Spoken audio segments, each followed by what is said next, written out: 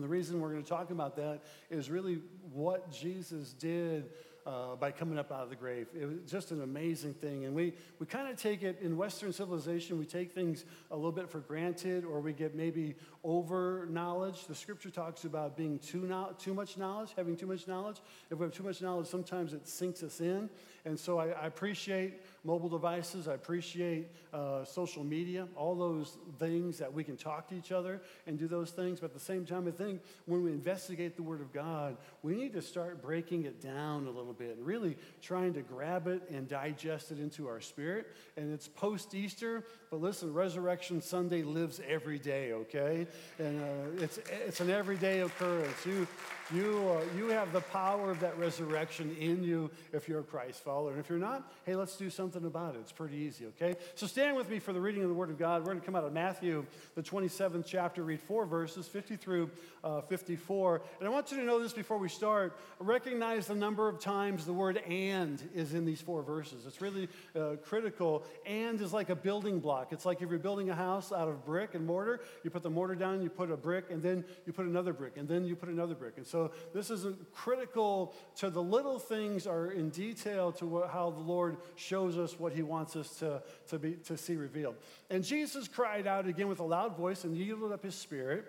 And behold, the curtain of the temple was torn in two from top to bottom, and the earth shook, and the rocks were split. The tombs also were opened, and many bodies of the saints who had fallen asleep were raised. And coming out of the tombs after his resurrection, they went into the holy city and appeared to many. Let's pray. Father, we thank you, Lord, for your word. We thank you, Lord, that you have brought it together. Now we pray, Lord, for open hearts, and Lord, that we would just become all that you want us to be, Lord, in your word, in your truth, in this community, Lord, to be, Lord, Christ followers, but also life givers. So, Lord, we're not here to judge. We're here to enhance, oh God. So I pray right now you bless and open our hearts and ears, Lord, that we can receive today that which you have for us. In Jesus' name we pray. And everybody in agreement said, amen. God bless you. You can be seated. Thank you for standing for the reading of the Word of God. And so there's 8, if you didn't count them, 8 ands. How many counted the ands? You can be honest. Like, okay, yeah, cool. There's 8 ands in there, and we're seeing here on how the Lord is putting things together. And this happened, and then when that happened, and this happened, and this happened, and that happened, and then when it happened, that happened. And everything's a building block. And that's kind of like our life. Our life as a Christ follower becomes a building block to the next step, the next thing. You go through one scenario, and all of a sudden God presents another one for you, or something happens that is just completely out of your control, but the Lord's already made a way where there seems to be none. We know these processes, and we see these processes, and we're going to talk about them a little bit, but we have to understand the "and" portion. And I want to talk to you for a little bit just about that first verse number 50 on chapter 27. And Jesus cried out again with a loud voice and yielded up his spirit. A couple things here, and then we're going to talk about 3 theological persuasions, and then I'll kind of get into the core of what I think what's happening. When Jesus cried out, sometimes when I read the scriptures, and I've read through the Bible several times, quite a few times. Janie and I try to read through the Bible every year, and I've done it, I've tried to do it ever since I became a Christ follower almost 40 years ago. I got a Bible. I came up out of a denomination that didn't encourage Bible reading. Janie gave me a Bible, said you need to read it, hid it underneath my bed so my parents wouldn't see it. I don't know why. And I'd read it every night. And every night I'd read 3, 4, 5 chapters that first year, and I was just like a sponge. And so I love God's Word. How many loves God? You love the Word of God. I mean, I love God's Word. I want to be, I try to be, and help me, Lord, help me if I'm not. I try to be a person of my word. If I tell you something, I want to make good on it. I want to try to do it, okay? And obviously I'm human. Sometimes that doesn't maybe take place, but I want to make good on my word. I know God makes good on his word. When he speaks it, it is it. It's a done deal. So in reading God's word, then I see this part here where it says Jesus cried out. And I'm thinking, because I'm human, in my humanity, when I cried out, this would be like a painful cry. Like he's been hanging on the cross for 3 hours. He's got spikes in his wrists or his hands, whichever you choose to believe. He's got spikes in his feet. His side has been jabbed with a spear. He's literally has tried to hold himself up for almost 3 hours. He's got a thorn of crowns on his head. He's thirsty. His lungs are collapsing. This is a cry of just pain, sure, agony, and who would blame him, right? I mean, this is a brutal death. By the way, this death was marginalized by the Romans so that it would be the most painful death a person go through other than dismemberment. These guys planned this out, not just for Jesus, but this is how they killed their criminals in the day. And so he's hanging on the cross, and the Bible says, and Jesus cried out again with a loud voice, like, it is finished, testelestai. It means it is finished, it is done. But he yields up his spirit, and he says in one scripture, Father, to you I commend my spirit. So he releases it. But this word cried is kind of an English version. It's not a true representation of what Jesus is really doing here. It's not the full emphasis of what's taking place. That should really be shout. Jesus shouted out. And it's not even, the word shout isn't even as standard. It's a shout like an authoritative shout. It's like when you mean business, like maybe if you're a parent and you have a young child who's going to stick, a fork or a knife in a light socket. No, don't do that. Some young child's going to go play on a busy street and you grab them and say, no, don't do that. You don't mean to yell at them. It's an authoritative shout. Any parents here ever used the authoritative shout in raising their, yeah, it's okay. You go ahead and do that. Jesus here, this is an authoritative shout. This is not, I'm giving in, I'm weak, I'm dying. This is it. All hell is getting ready to break loose in a good thing. Jesus Christ is getting ready to die, and he knows it's a game changer. This world is going to be different in just a moment, okay? And so it's a really cool thing, and I want you to grasp that for a second. We're going to go into 3 theological beliefs really quickly that you need to know so someone can't talk you out of them, and then we'll slip back into this. And they're not doctrinal, but they are theological. The scripture says then that the tombs were open, and many bodies of the saints had fallen asleep were raised, and they were coming out of the tomb after his resurrection. They went into the holy city and appeared to many. We see that, we read that, but if you're not careful, you just read right through it, oh cool, and move on, and you think yet, if you're like me, and you're trying to maybe study the scriptures, you think, wait a second, this is like a Steven Spielberg movie. Like this is your, some of you are fans of like The Walking Dead? Nobody is. Okay, well, God bless you. Probably good for you. I know some are, and they just don't raise their hands. They're like this. That's how we used to praise the Lord in the old days when we first got saved. Puppy dog praise. Thank you, Jesus. Now we do this. Well, this is an amazing event. These graves were opened. And then when Jesus was resurrected, then they came up out of the graves. And I tried to do, I was telling some friends earlier, I have a 20 or maybe longer year study on my theology of this, and I've tried to disprove it this week. Some will say, well, this is just a metaphor, that didn't really happen. I think they say that just because they can't explain it. This really happened. This thing really, really took place, okay? And then other people will say, well, they rose again, and then they lived for another 20 or 30 years, and then they died again. But I don't see anywhere where David came back to life or Noah came back to life. And if the graves were open, weren't all the graves open? Why was it selected to just 5 or 10 years? And Paul said it's appointed unto man once to die, after that the judgment. So here's my theory on it, in case you ever asked. When Jesus rose from the grave in John the 20th chapter and the 17th verse, Mary Magdalene is coming, and she sees that it's him. She thinks at first it's the gardener, and then she says, that's the Lord, Rabboni, Master, and she goes to hug him, and he says, Mary, wait, I have not yet ascended to my Father. So hold right there, okay? Now we say, well, yeah, he ascended over there in Acts, the first chapter, and the first 4 verses. The 2 men and the 2 angels said, why stand you here gazing? The same way the Lord went, he's going to come back. But Thomas, if Jesus said, you can't touch me until I've ascended, and he tells Thomas later on during that 40 days, go ahead. In fact, it was 8 days later, the scripture says, go ahead and put your finger in my hands, put your finger in my side. Why did he allow Thomas to then touch him? Because he probably had already ascended once up into heaven. I'll give you my theology on in a minute. And then he came back, and the next time we hear from Jesus, he's on the road to Emmaus talking to Cleopas. Now, the first rule of theology I have is this. He had to go into the grave, one, to grab the keys of death, hell, and the grave. Amen?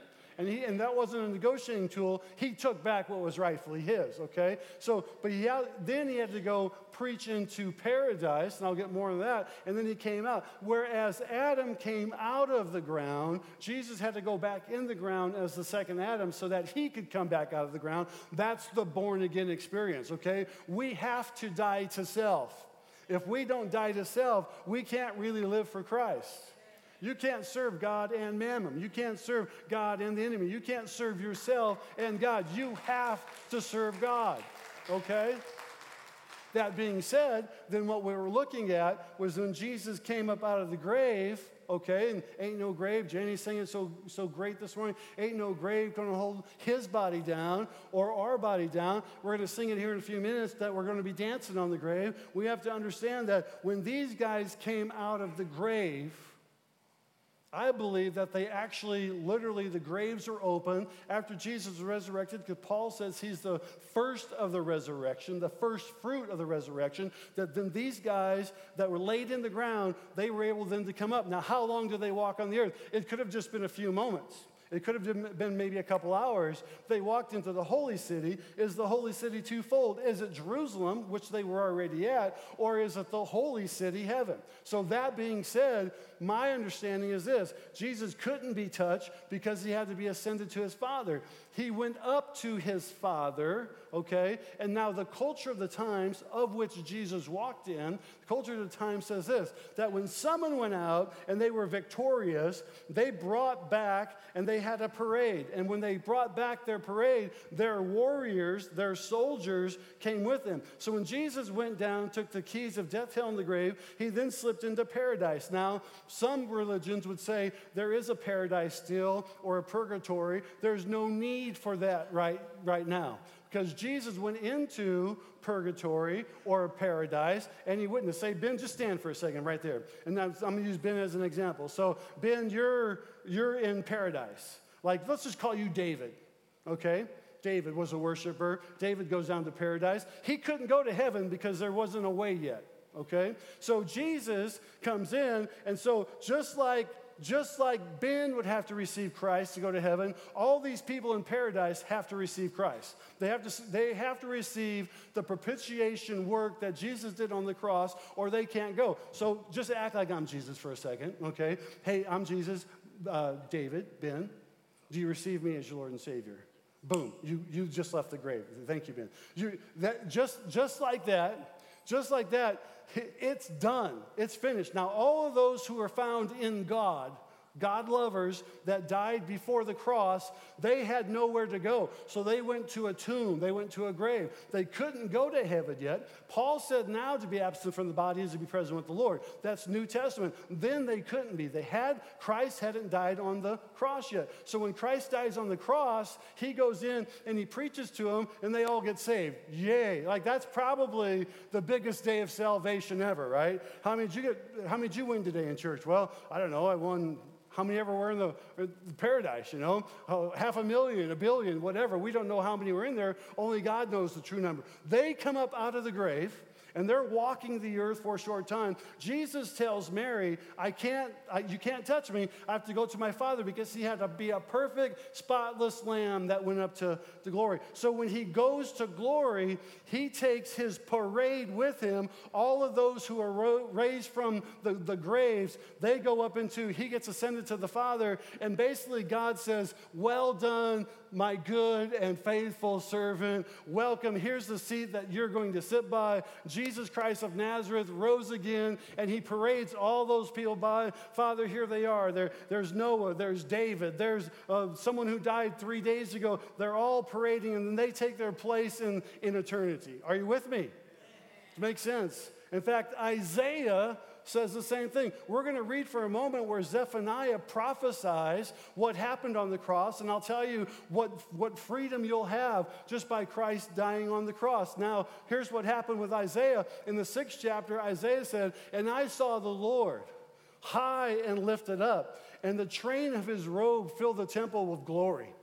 Now, the old saying again, when this warrior prince goes out and he conquers and then he goes back to the king or to the father and he sits down, that what they would do, every king that they would conquer or every battle they would fight, the leader of that battle or that king, they would take his robe and they would cut it off and they would sew it onto theirs so that the train of their robe would grow with every victory battle. Now, when Isaiah looks up and he sees the train of his robe fill the temple with glory, and as Janie had spoken earlier today in the first service, I imagine the glory of God's temple is bigger than this house. And it filled the temple with the glory. In other words, every cancer, every addiction, every abuse, every poverty, everything that Jesus did at the cross was tied onto the robe, and that robe is now filling the temple of glory so that every time you have a problem, you can say, that thing's already been fought and won. I stand on the victory in Jesus' name. That's what Jesus did for you. Now think about that for a second.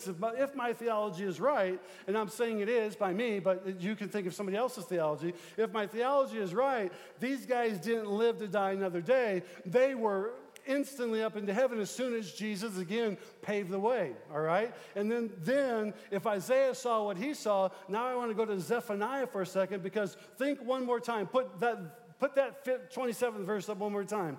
Of Matthew 50, or Matthew 27:50. And Jesus cried out. Everybody just say shout for a moment. Shout. One more time, say shout. Shout. Because say it really authoritatively, shout.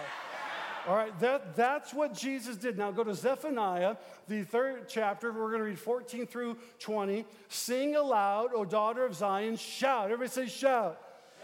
O Israel, rejoice and exult with all your heart, O daughter of Jerusalem. Zephaniah is prophesying what Jesus is doing on the cross, so that if Jesus shouted, he wants us to shout. Now, a lot of times we don't have to necessarily shout. We may be shouting inside our spirit. The Lord has taken away the judgments against you. Stop there for a moment. Those people that continue to accuse you, point fingers at you, Jesus has taken it away. You don't have to listen to them anymore. That's a done deal, all right? That's a done deal. You're not, the accuser of the brother has been cast down, that evil one, Satan, that demon. He has cleared away your enemies. You don't have to worry about what your enemies talk about you anymore. Jesus has cleared those. Zephaniah is seeing the work that Jesus did on the cross. The King of Israel, the Lord, is in your midst, and you shall never again fear evil. Whew. How powerful is that, church? You don't have to fear evil. You just have to fear God.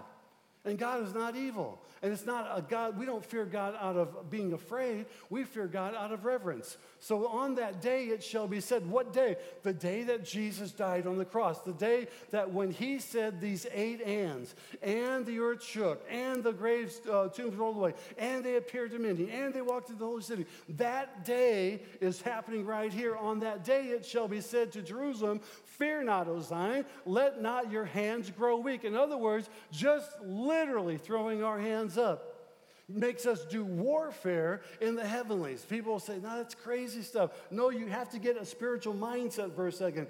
God doesn't operate the way we operate. He doesn't carry a Ruger. Amen. Right? Amen. He don't need a Derringer. He doesn't need a shotgun. He's God. And I'm not saying if you carry, go ahead and pack or whatever. Oh, see, in North Carolina, I get more amens for carrying guns than I do for shouting to the Lord. Yes. Oh, I love you guys. You're beautiful. Your shout is your power. Your shout is your might. Your shout is your authority. Why? Because Christ has already done the work for you. He will rejoice over you with gladness. He will quiet you by his love. He will exult over you with loud singing. Now, I like it loud, all right? And part of the reason is so I don't hear really well. I have to have it loud. I have a Harley. It is loud, okay? I have a weed whacker that's unconscionably loud for some reason, and everything I do is loud. And as Janie said in the first service, she's loud. So I have a loud wife. I have a loud home, but she's loud in a good way. I like church loud. I like games that are loud. I like loud places, but I like it more so when we can be loud for Jesus Christ. Yes. Now, loud's not just our voice. Loud should be our love. Loud should be our action. Loud should be our encouragement. Loud should be our victory. Loud should be our understanding. Loud should be our consciousness, awareness. Loud should be the fact that we don't like social injustices. Loud should be that we want to serve God each and every day with everything in us. Why? Because Jesus died on the cross for us, and he's worthy. We got to live it loud. And then he says, I will gather those of you who mourn for the festival so that you will no longer suffer reproach. Behold, at that time I will deal with all of your oppressors. So that person who just literally just messed with you forever, you turn him over. You handle him with grace. You handle him with mercy. And let God handle him with justice, because he or she is in God's hands. You don't have to worry about it anymore. Pastor, why can't I get over it? Just don't get over it. Just give it over to God. Sometimes we work too hard at getting over things. We just have to give it over, okay?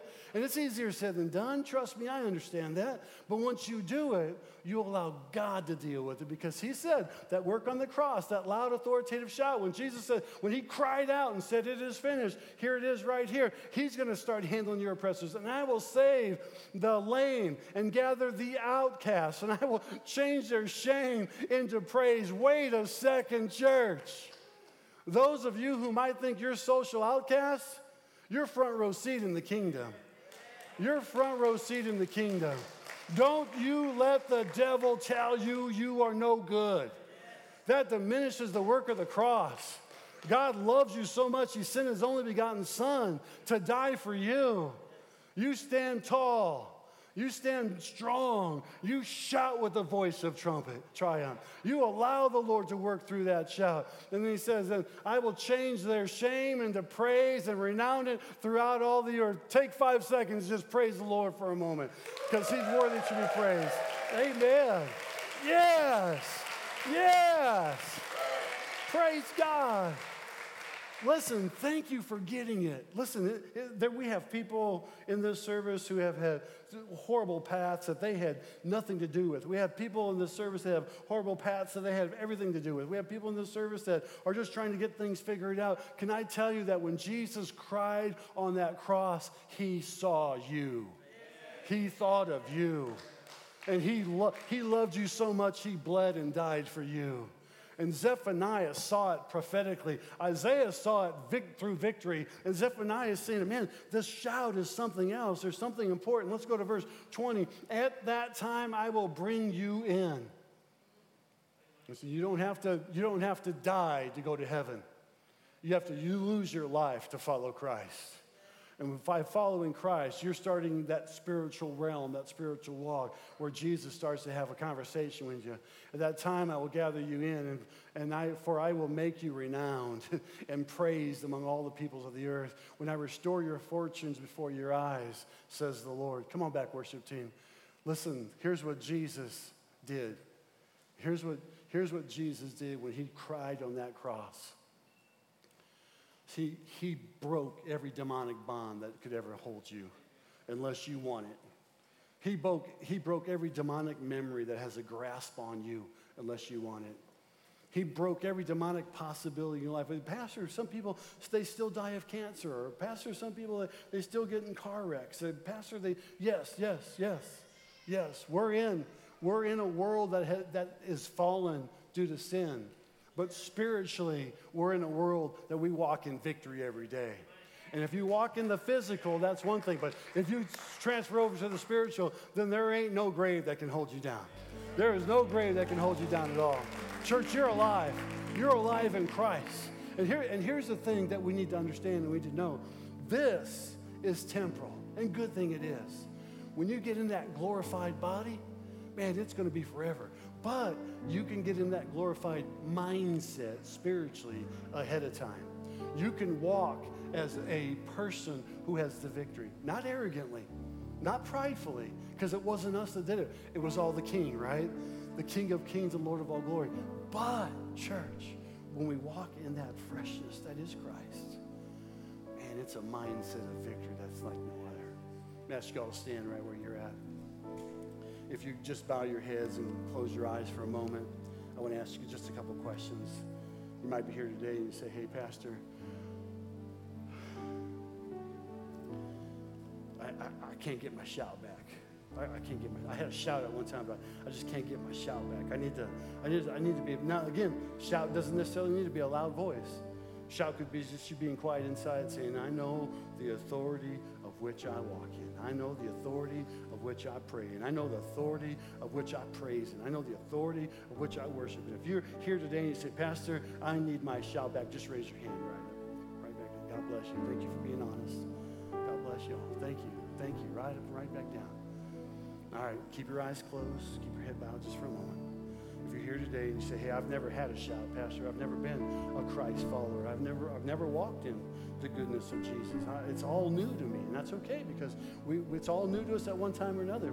We're here to walk with you. We're here to help you. We're here to disciple you. We're here to pray with you. We're here to share with you. But what we need on your side is just for you to be willing and say, hey, I want to be walked with and discipled. I need to become a Christ follower. If you're here and you need to follow Jesus Christ for the first time, I just want you to raise your hand right back down. God bless you. Thank you for that hand. Thank you. God bless you. Thank you for that hand. God bless you. Praise God. All right, now look at me, every single person. Can we just give a big shout out to those who raised their hands? God bless you. Praise God. Praise God. Thank you. Thank you. Hey, we're proud of you. And after service, if you said, we're going to say a prayer in a moment, and we're going to pray, and then we're going to take the offering. If you said that prayer for the very first time, if you want to come up and see myself or my wife, we have a Bible, some things for you. If it's a recommitment, you want to check out the VIP, or you want to just come out and hang out with us, just come on and hang with us. We'll get you in a small group or something. But we're going to pray what we call a prayer of faith that leads us to the entryway, that allows us to know Jesus, but also then gives us this opportunity to walk with him. Would you, every single person here, whether you raise your hand or not, please repeat this prayer after me. Dear Jesus, I thank you for dying on the cross for me. I take it personally. I ask for forgiveness of all my sins. And I thank you for coming into my heart. I receive you today as my Lord and Savior. In Jesus' name. Amen. Come on, church. That's worthy of a shout. Amen. Praise